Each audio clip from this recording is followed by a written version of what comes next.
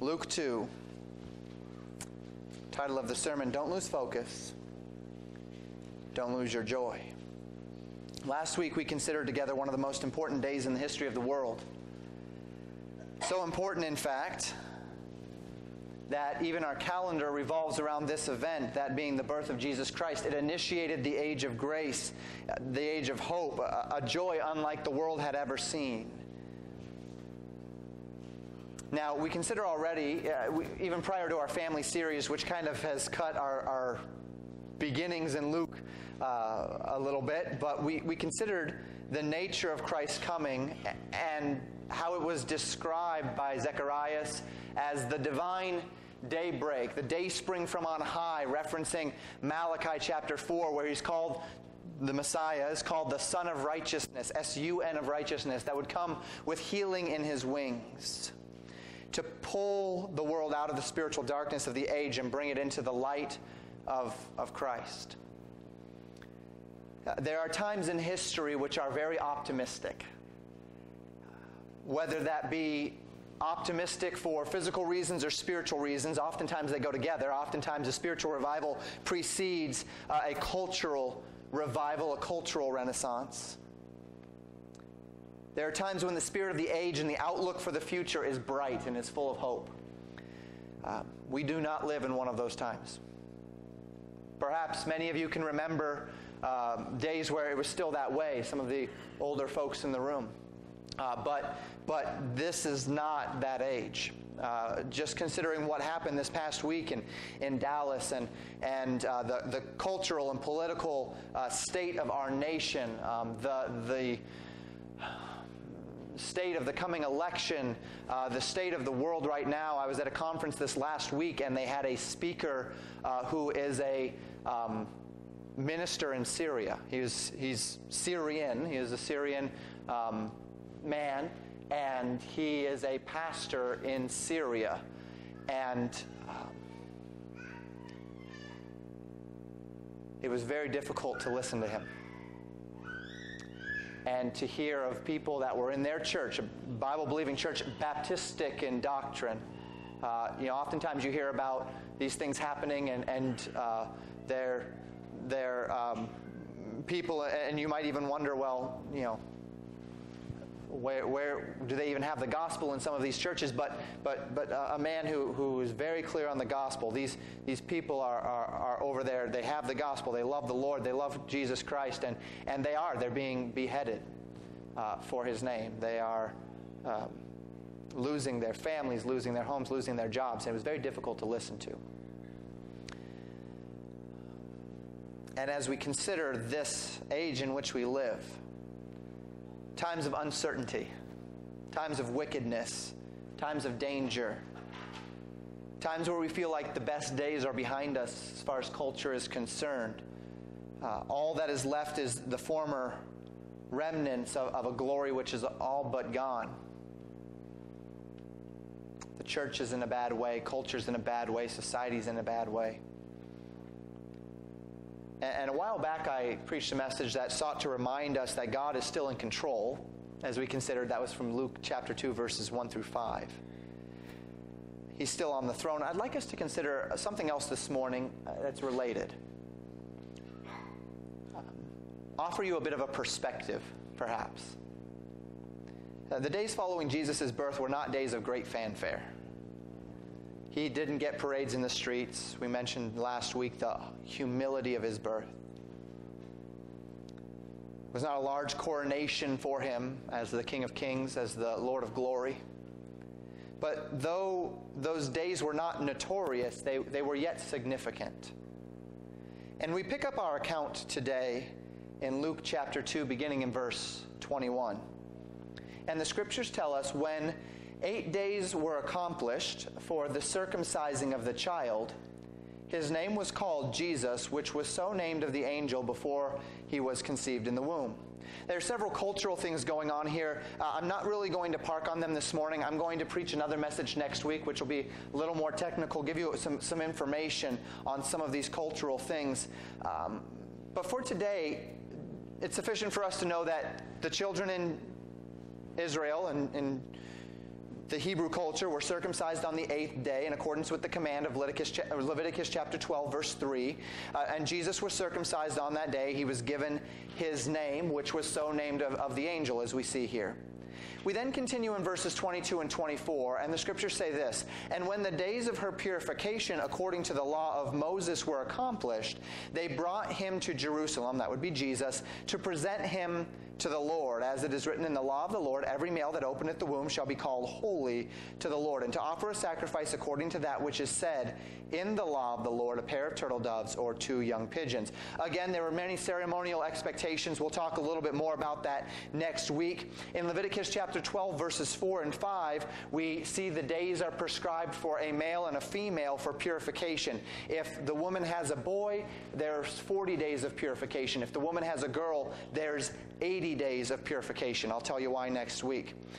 Jesus was brought to the temple after that 40 days of uncleanness, 40 days of purification of Mary, in order to be dedicated. And this was a command given in Leviticus chapter 12, verses 6 and 7. So if you catch the trend here, it's all right there in the beginning of Leviticus chapter 12. After the birth of every child, a parent was to bring that child to the temple and to offer a burnt offering as the culmination of this time of purification. And the prescribed offering, according to Leviticus 12, verse 8, was a lamb. However, because there were some that could not bring a lamb, and there would be various reasons, one of the most foremost reasons being because a person can't afford a lamb, they would bring 2 pigeons or 2 turtle doves and offer them instead. By the fact that we see that being the offering for Jesus, we would assume or understand Jesus' parents to be fairly limited in means, poor. All of this was done in accordance with the law, revealing that Jesus came in every aspect of his birth and his life as a Jew, under the law, submitted to the law. The scriptures tell us that he came as a man, but he came as a Jew. He came under the law to redeem them that were under the law, and to redeem all mankind from the curse of sin. And it is this joy, this redemption, which would not take place for another 32, 33 years, that we consider this morning as our focus turns to another man, another player that comes into the temple on this day that they're dedicating Jesus, a man named Simeon. And the scriptures tell us in verses 25 and 26, "Behold, there was a man in Jerusalem whose name was Simeon, and the same man was just and devout, waiting for the consolation of Israel. And the Holy Ghost was upon him, and it was revealed unto him by the Holy Ghost that he should not see death before he had seen the Lord's Christ." So introduced to this man named Simeon, and a man who is described as being just and devout, waiting for the consolation of Israel. That word consolation is oftentimes translated comfort in the scriptures, and without question it is a messianic link. It is without question linked to a prophetic promise. And that prophetic promise is found in Isaiah chapter 40. I'll have it up on the screen. Feel free to turn to it. We'll be there for a few moments. In Isaiah chapter 40, verses 1 through 5, we see these words. Comfort ye, my people, saith your God. Speak ye comfortably to Jerusalem. This is without question what Simeon was thinking. This is without question where that waiting for the consolation of Israel phrase came from. He, at some point in his life, read Isaiah 40, knew of the consolation, and was just and devoutly waiting for that consolation to come, for that comfort to come. How do we know that Isaiah 40 is speaking of Messiah? Let's continue reading. Speak ye comfortably to Jerusalem, and cry unto her that her warfare is accomplished, that her iniquity is pardoned. For she hath received of the Lord's hand double for all her sins. The voice of him that crieth in the wilderness, prepare ye the way of the Lord. Make straight in the desert a highway for our God. Every valley shall be exalted, and every mountain and hill shall be made low, and the crooked shall be made straight, and the rough places plain. And the glory of the Lord shall be revealed, and all flesh shall see it together, for the mouth of the Lord hath spoken it. When you read this passage, we recognize what's going on here. First, it announces the voice of one crying in the wilderness. That's John the Baptist. And then it announces that he's making this path straight for God, that the crooked would be made straight, that the rough would be made plain, that the glory of the Lord would be revealed. This is Messiah. This is the promise. This is what Simeon, this is what he had in his mind. This is what he had in his heart. This is what he was praying unto. This is what he was waiting for. He was waiting, the text tells us, for the consolation, the comfort of Israel. Comfort ye, my people. And within this context, Simeon had been given a wonderful blessing. It had been revealed unto him by the Holy Ghost that he would not die until he had seen the Lord's Christ. That word Christ, we know, means Messiah. Until he had seen the Messiah. He knew that he would not die until the day that at least until the day he laid eyes upon the Messiah. So we continue reading in verses 27, and we'll read through verse 32. And he came by the Spirit into the temple. And when the parents brought in the child Jesus to do for him after the custom of the law, then took he him up in his arms and blessed God, and said, Lord, now lettest thy servant depart in peace according to thy word. For mine eyes have seen thy salvation, which thou hast prepared before the face of all people, a light to lighten the Gentiles, and the glory of thy people Israel. Simeon is led into the temple by the Spirit of God, and we know he's filled with the Holy Spirit here. And as he sees this young child, Jesus, the Spirit of God confirms to Simeon that this young child, 40 days old, is Messiah. So he takes the child up in his arms, and he declares him to be who he is. The salvation of God prepared for all people. And he brings it from two different perspectives. He says, a light to lighten the Gentiles, and the glory of thy people Israel. Bringing light to those that are in darkness, and bringing glory to those that wait for him, to his people, to those that have the word of God already. Now, as Simeon is full of the Holy Ghost, we regard his reward as his words as being the truth of God.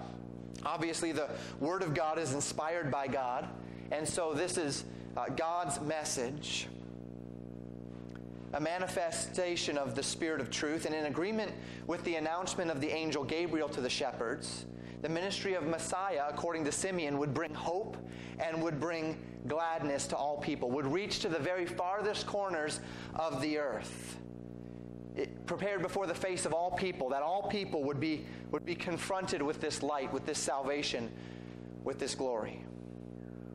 And I urge you, with this point, thinking about that, I urge you to tuck that in the back of your mind, because we're going to come back to it. But we'll continue in the text. The scriptures tell us in verse 33, and Joseph and his mother marveled at those things which were spoken of him. That word literally means to wonder, to admire. They marveled at these things concerning their son Jesus Christ. Indeed, the message was marvelous, not just in what their son would do, but in the blessing which their son would bestow upon the world. We talked last week about Mary as the shepherds came and rejoiced over this Messiah, having seen an angel that told them to come. And as we consider that circumstance, the Bible says that she took these things and she kept them in her heart. She perhaps realized that this son that was born was not just her son, but it's much greater purpose, the Son of God. She's going to learn more about her son in just a few moments as we continue reading in verses 33 and 34. Simeon still has the boy, and it says, and Simeon blessed them, blessed Joseph and Mary, and said unto Mary his mother. So now he's speaking specifically just to Mary. The text is very specific there. Behold, this child is set for the fall and rising again of many in Israel, and for a sign which shall be spoken against. Yea, a sword shall pierce through thine own soul also, that the thoughts of many hearts may be revealed. So he blesses Mary and Joseph, which would have been a wish for God's blessing upon them. And then he looks toward Mary, and he gives this prophecy, one which is perhaps not as clear. The last prophecy, a light to lighten the Gentiles, the glory of thy people Israel, that's pretty clear about what Jesus is going to do. He brings salvation. This next prophecy takes a little more digging, a little more understanding. He tells Mary that the child is set for the fall and the rising again of many in Israel. That word fall literally meaning a downfall or a crash. That by means of the appearance of this Christ child, the nation was going to experience a downfall, a crash. It's kind of interesting, as Simeon would say that. But then he also says that they're going to rise again out of that fall. The appearance of Christ, he says, would be a sign, a token, which would be spoken against. That there would be a indication here of something. There's no theological consensus regarding what Simeon means here. And the reason why there's no theological consensus regarding what Simeon means here is because in order to understand, in order to interpret what Simeon is saying, you have to draw in the entire biblical worldview that one has. And depending on how people interpret the Bible, they're going to come to some very different conclusions. We are, by conviction, what we would typically call a dispensational at Legacy Baptist Church. And because of our convictions, it guides our interpretive method to interpret things a certain way. We believe God still has a plan for national Israel, something that many churches do not today.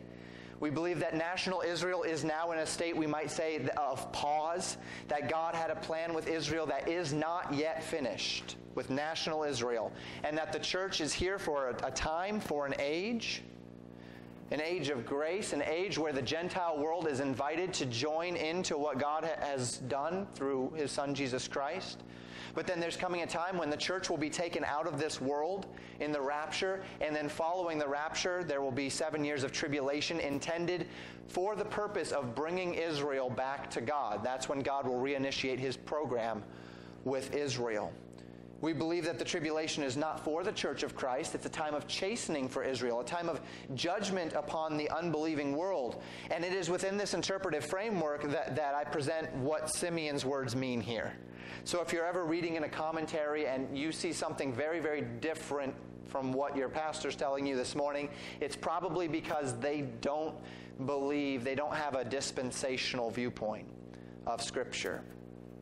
If a person rejects that framework, then this is going to be, it's going to seem very different. It's going to be interpreted very differently. And if we're going to understand Simeon's words here, we must first lay a foundation that they are spoken to Mary about Jesus, specifically His ministry to the Jewish people. You notice it says here that He will be set for the fall and the rising again of many in Israel. So while Simeon has talked about the Gentile world and he'll be a light to lighten the Gentiles and then the glory of His people Israel, then he turns to Mary and he says specifically about Israel that He is set for the fall and rising again of many. It'd be a much more turbulent road for Israel than it would be for the Gentiles, as signified by Christ's coming.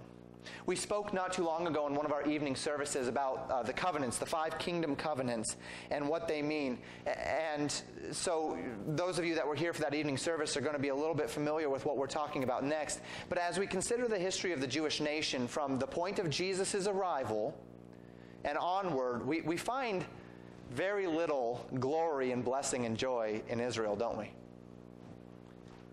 Jesus' death, burial, resurrection, from that point on, there was about 40 years before Rome came into Jerusalem in 70 A.D., burned it to the ground, and knocked the temple down brick by brick.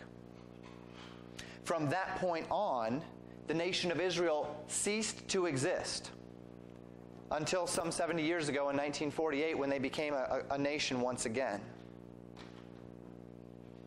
Now, when one considers such terrible events in Israel, there's little question regarding what Simeon is speaking here when he says that the stage is set for the fall of many in Israel, right? There's little question about what that fall was. But he says, the fall and rising again. That word rising again is a word to stand up. It's actually the word that is quite regularly used in the New Testament to speak of resurrection. Jesus' resurrection, our resurrection in the last days. Now, we know it doesn't mean a spiritual or the end times resurrection here specifically, because spoke first of a fall and then of a getting up. So interpretively, we would understand them to be connected. But there is a bit of a double meaning here. In its primary context, they that would fall would get back up. But in its spiritual context, there is a spiritual resurrection that is to come. And Israel has a part to play in that, to those who will accept their Messiah, to those who will be saved. And Simeon speaks of an event prophesied throughout the whole of the Old Testament, that Israel would go through a period of scattering and of chastening, and then a regathering and a blessing. And we find this promise most clearly taught in Deuteronomy chapter 30. And within the context of that chapter, God was reminding the nation of all of the blessings which he would give to them if they obeyed, and all of the ways that he would curse them if they disobeyed.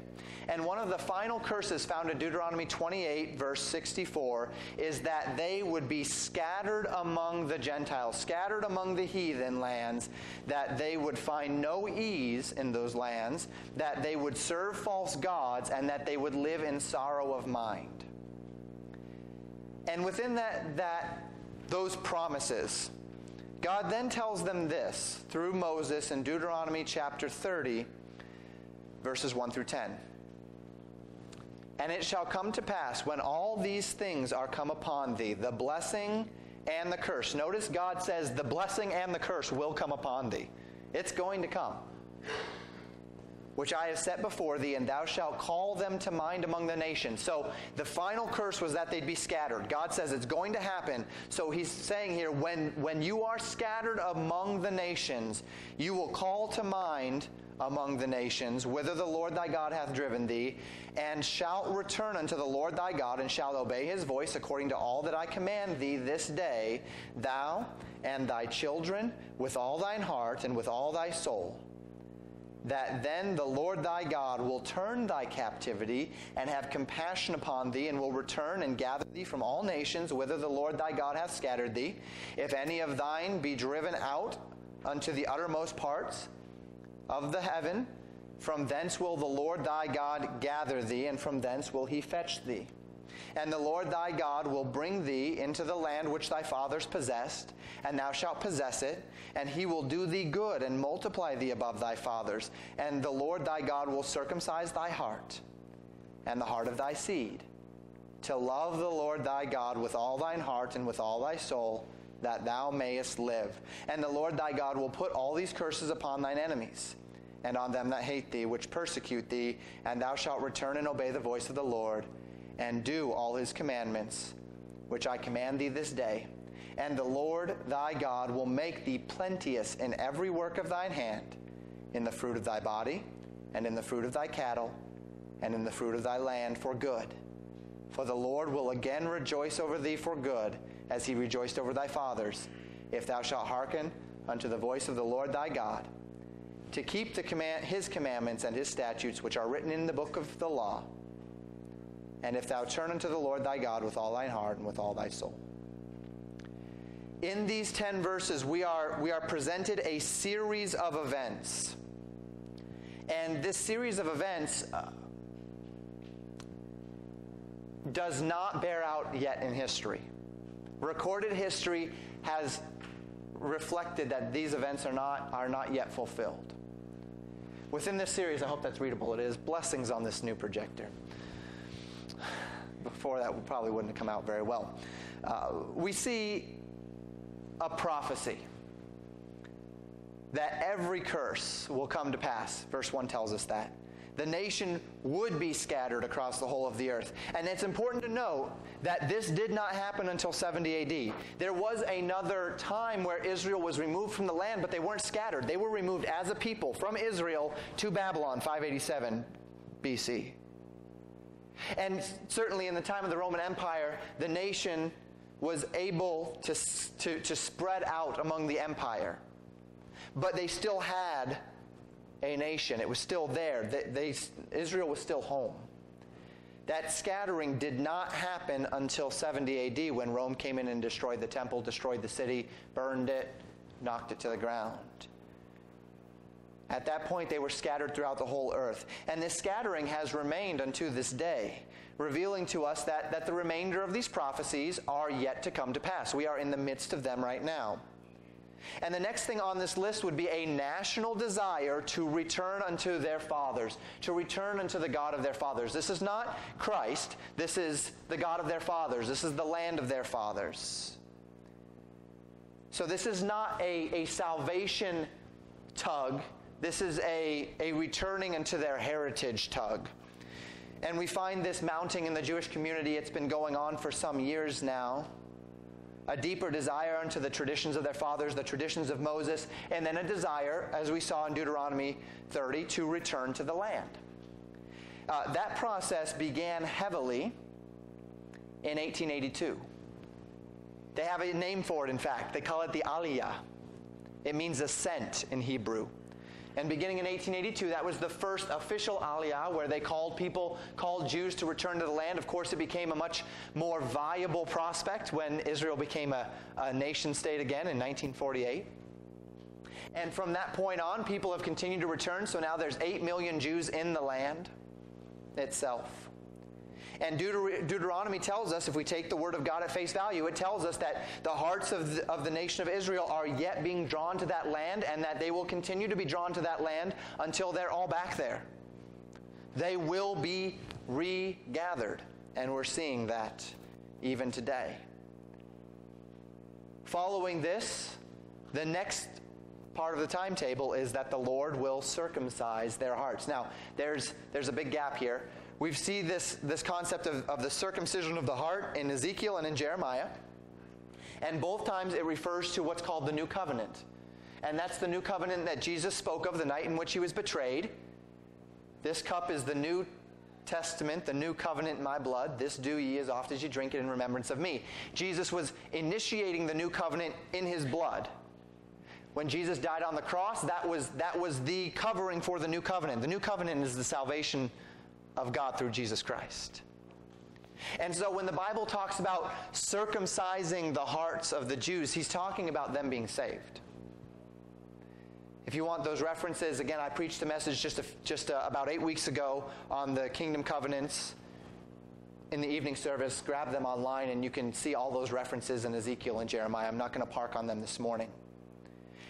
Now we know from Zechariah chapter 12 verse 10 that there will be a time when God will pour out his Spirit upon the nation of Israel, a spirit of grace, that they will look upon him whom they have pierced and they will mourn for him. That is following the tribulation as we set out the timetable.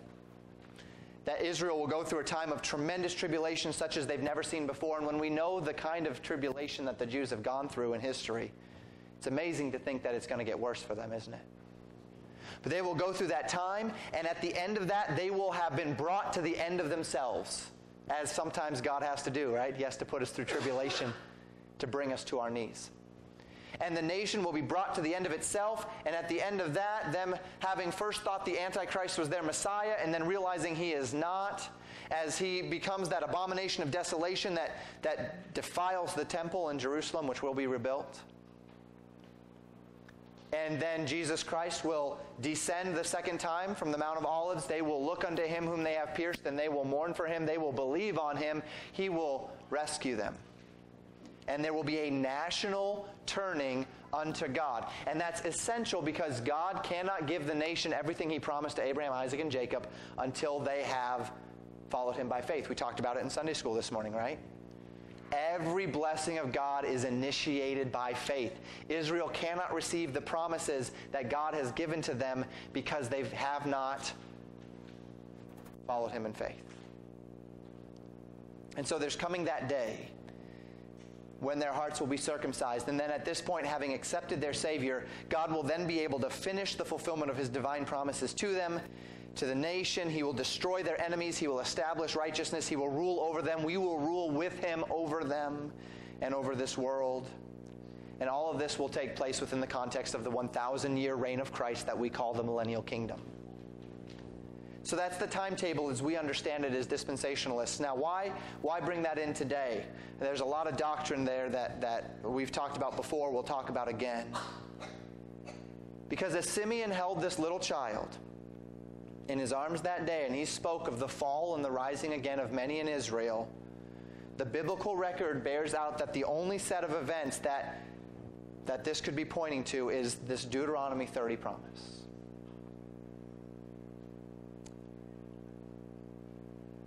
And what will initiate that fall is that Jesus will become a sign that is spoken against. The advent of the Messiah is a sign that these things will surely come to pass. Jesus will walk through life. He will have a ministry where he declares, "Repent, for the kingdom of heaven is at hand." He would do wonderful miracles as a sign that God's plan was now progressing. And as the word of God, the divine sign of God unto the people of Israel, he will be rejected and he will be killed. He will be reviled, 1 Peter tells us, all the way to death. He will be a sign spoken against. And it is this death that Simeon then considers as he's still talking to Mary, and he says, "Yea, a sword shall pierce through thine own soul also." Mary will feel the weight of this reviling upon her own heart.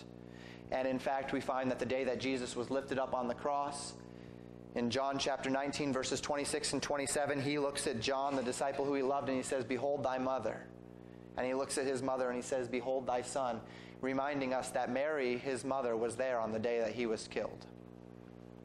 And no doubt the sword pierced through her heart as she had to watch her son, the Son of God, born of her before she had known a man, miraculous birth, angels rejoicing, was rejected of the nation that he came to save. Such a rejection would reveal, however, the thoughts of many hearts. That the nation was far from God and not ready to accept their Messiah. Continuing in verses 36 through 38, we find someone else was in the temple that day as well. Text tells us, "And there was one Anna, a prophetess, the daughter of Phanuel, the tribe of Aser. She was of great age and had lived with a husband 7 years from her virginity, and she was a widow of about 84 years, which departed not from the temple, but served God with fastings and prayers night and day. And she, coming in that instant, gave thanks likewise unto the Lord, and spake of him to all them that looked for redemption in Jerusalem." So we're introduced to another woman. We'll just speak of her briefly. Her name is Anna, which is the Greek rendition of the Hebrew name Hannah. She was of the tribe of Asher. She was a prophetess upon which God had given this gift either to declare the word of God or to foretell some element of future events. She, the text tells us, had been married 7 years from her virginity and then had been a widow for, the scriptures say, 84 years. A score is 20 years. That means she'd been a widow for 84 years. Now, she'd been married for 7 years and a widow for 84 years.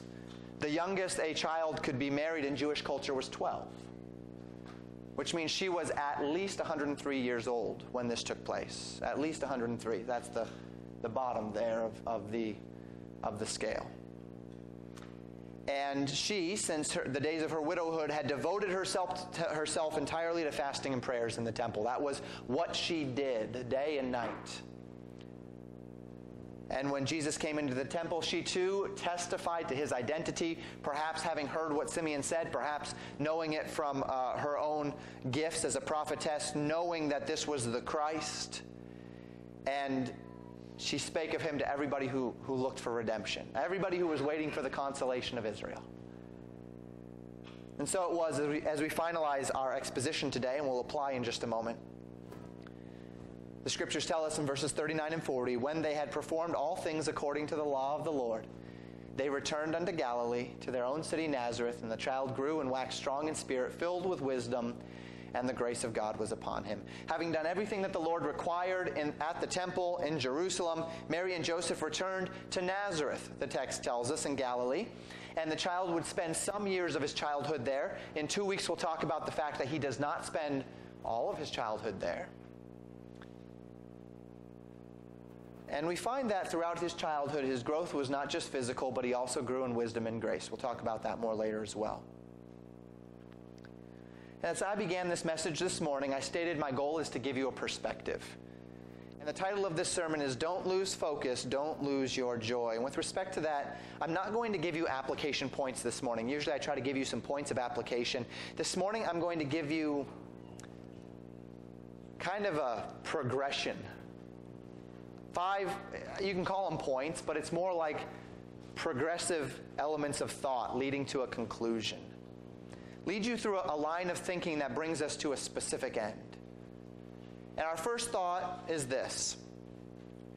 Since the fall of man, the world has always resided in darkness. The tides of history, they ebb and they flow. Between war and peace, prosperity and lack. There's tyrants, there's righteous leaders, there's cultural health, there's cultural death, there's strength and there's weakness, there's peace and there's violence. And yet for all of this, one thing that has remained the same is that the world has always resided in darkness. The sin nature has never been removed from the world, never been removed from our hearts. That the sin nature has remained. There's always been evil since the day that Satan fell and then consequently man fell. It's been there. It remains. We live in the domain of the prince of the power of the air. Satan has authority over this world. He is active. He's busy. He's active in governments. He's active in individuals. He's active in culture. The world is Satan's domain, and we reside in that battleground. All around us, we see it. We see hatred. We see bigotry. We see anger, we see vengeance, we see resentment, we see bitterness and unforgiveness and deceit. When righteous men rule, those things they have to scatter and flee like cockroaches into the darkness. They reside on the fringes of culture when righteous men rule. But when the unrighteous rule, as the scriptures tell us, the people mourn. And that wickedness which is forced into the shadows encroach on culture, and the wickedness comes with it. And that has always happened. It's been an ebb and a flow like the tides of the sea, but it's always there. They have been and they will remain. But as we consider this progression of thoughts, think with me next. The coming of Christ brought light into the darkness of this world, right? So Simeon says that, a light to lighten the Gentiles and the glory of thy people Israel. Zechariah, the day spring from on high, the Son of righteousness. All of these fantastic, beautiful words to tell us this, that Jesus is the light of the world. As John tells us in John chapter 1. At the birth of Jesus Christ, something happened. Gabriel called it good tidings of great joy, which shall be to all people. Simeon called it the light to lighten the Gentiles. The entrance of Jesus Christ into this world shook the very foundation of the created order as the Creator becomes a part of His creation. The very light of the world had penetrated the darkness which had engulfed it. Keep thinking with me. Since the fall of man, the world has always resided in darkness. The coming of Christ brought light into that darkness. Third, the people of God rejoiced in Christ's light, though the world around them remained dark. I mentioned at the beginning, Jesus Christ did not come to fanfare, to coronations. People did not line up for Him. The birth, ministry, death, and resurrection of Jesus Christ changed the very course of history, and yet for all of that, darkness remained. Spiritually speaking, there are only two types of people in this world, right? There are those who have accepted Christ, and there are those that have rejected Christ. Those that are dead in sins, and those that are alive in Christ. The Jews expected their Messiah to fundamentally change government, to fundamentally change how the civil system in their country worked. But instead, he came as a lamb to the slaughter. All those who believed on him, all those who were touched by the light that came into this world, received with joy and gladness that light. And it changed them from the inside out. Those who came to Christ were brought an inner peace, joy, and contentment. Not because the darkness of the world had been removed, but because the darkness of their hearts had been conquered. Not because the world would no longer be evil, but because there was something else within them that overcame the world.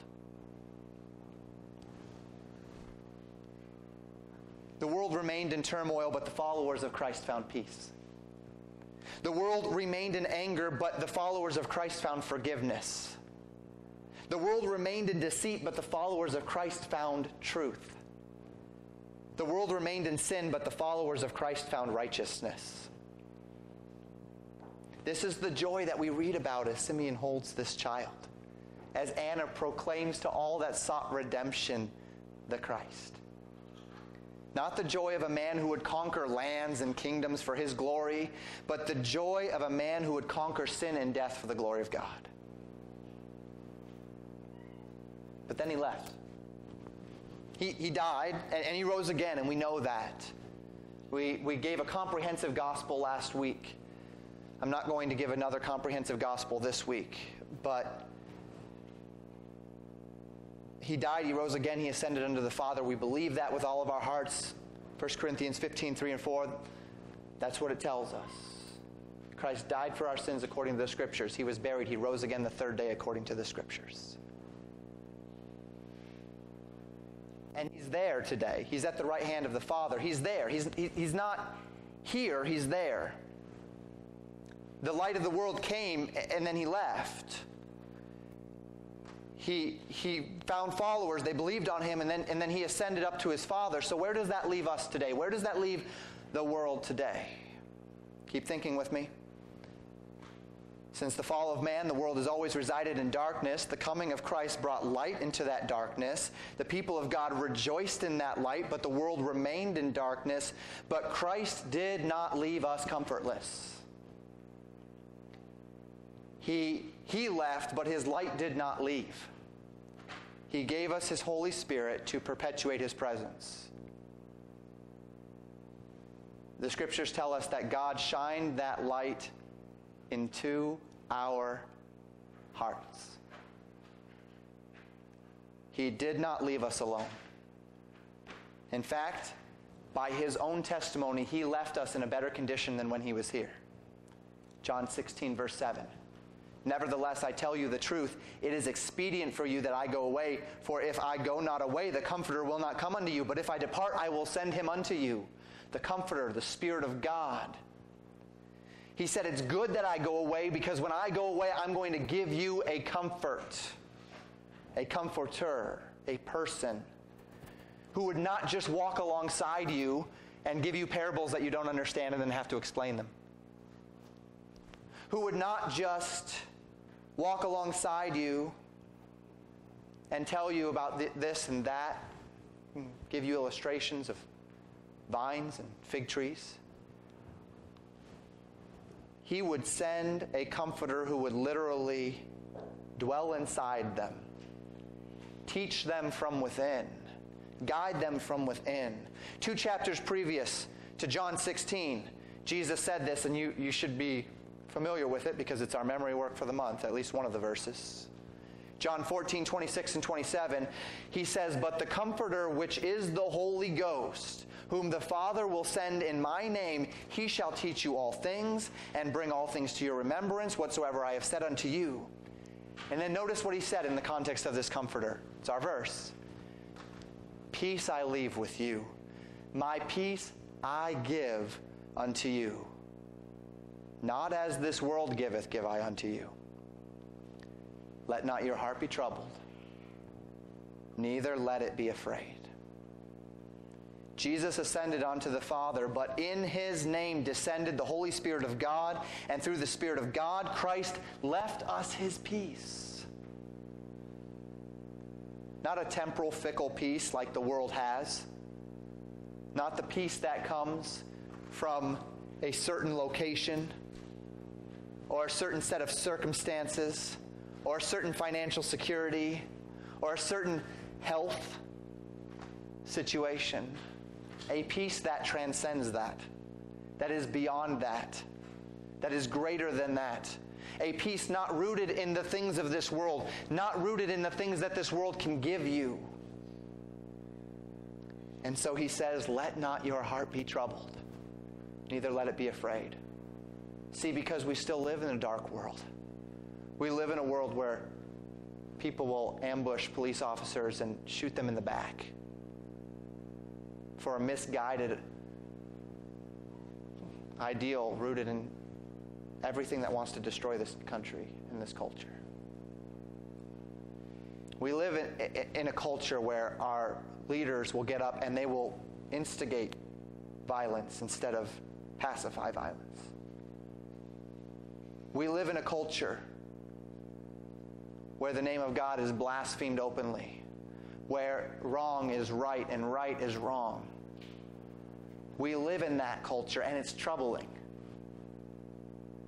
It's very troubling. But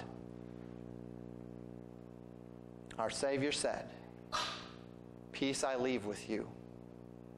My peace I give unto you. Not as this world giveth, give I unto you. There's something deeper, brothers and sisters in Christ. There's something that transcends this world that you have, so that Christ could confidently say, knowing what the disciples would go through, he's talking to disciples who would be crucified, who would be killed in all manner of ways, stoned, who would run, flee, be cast out, be reviled. And he says, but let not your heart be troubled, neither let it be afraid. One final thought in our progression of thoughts this morning. Since the fall of man, the world has always resided in darkness. Christ brought light into the darkness. The people of God rejoiced in that light, but the world remained in darkness. Christ did not leave us comfortless. We have his presence finally. We have his Spirit. That's understanding where that presence is. Therefore, regardless of the world around us, there is light, there is joy, and there is peace. We live in a very discouraging time. Men are divided. Men are angry. Unbelief is everywhere. Mankind is spiraling into a moral decadence that this culture has not seen since its founding. We are in a Romans 1 culture.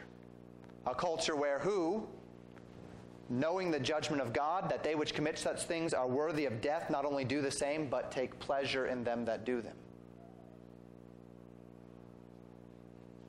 But here's what I'd like you to consider. Don't lose your focus. Don't lose your joy. 2,000 years ago, amidst a culture of darkness, a child was born who brought light and joy and hope. Those who knew the identity of this child rejoiced, not because that child would become the next king in Israel over the nation that would overthrow Rome, not for their sakes, but because this one would bring salvation. They rejoiced for every generation. They rejoiced for all peoples. And you and I are in one of those generations for which Simeon rejoiced, for which the angels rejoiced. You are a part of all people. You are a part of the Gentiles unto whom the light of Christ would be brought. The joy that Simeon rejoiced in and Anna rejoiced in that day did not end when Jesus Christ left. It did not end when the gospel was marginalized in the United States. It did not end during the Dark Ages. It did not end in the times of greatest persecution. It did not end in the times of peace. It reaches unto the farthest corners of this world. It always has, and it will until the day that Jesus Christ himself emanates it from the throne in Jerusalem. We are a generation who, regardless of what is happening in the world around us, have the privilege of the light of the presence of the light of life through His Spirit, which has been shined into our hearts, who indwells us. And if you have accepted Jesus Christ as your Savior, and that's the hinge upon which all of this rests, as far as peace and joy and comfort,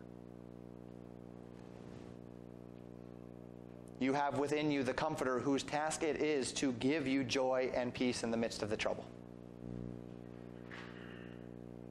A Comforter who is able to overcome the darkness of this world so that it can rightly be said, greater is He that is in us than he that is in the world.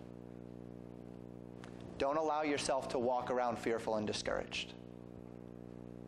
Don't allow yourself to wallow in the darkness of this day. The light of life has come. He is alive. He died, but He rose again. He ascended unto the Father. He's at the right hand of God. He knows what's happening, but He's given you a comforter.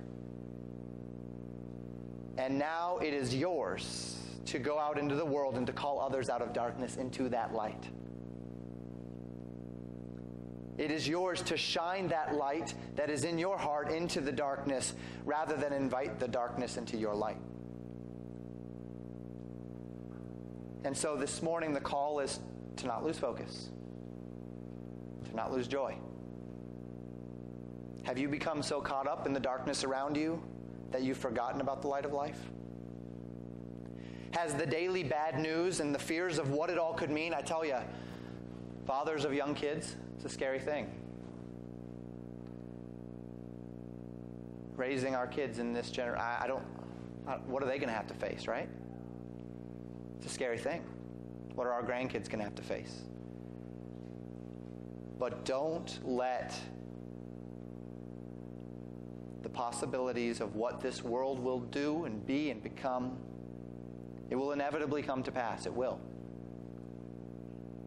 Don't let it strip you of the joy that is in Christ. On the day of Christ's birth, He brought with Him gladness and peace, which has never left, because it's rooted in the gospel. Sung by angels, declared by men, declared by us yet today. Christ died for our sins according to the Scriptures. He was buried. He rose again the third day according to the Scriptures. He lives, and He invites us to live with Him forever. He left that peace with us. So let not your hearts be troubled, neither let it be afraid. Let's close in prayer.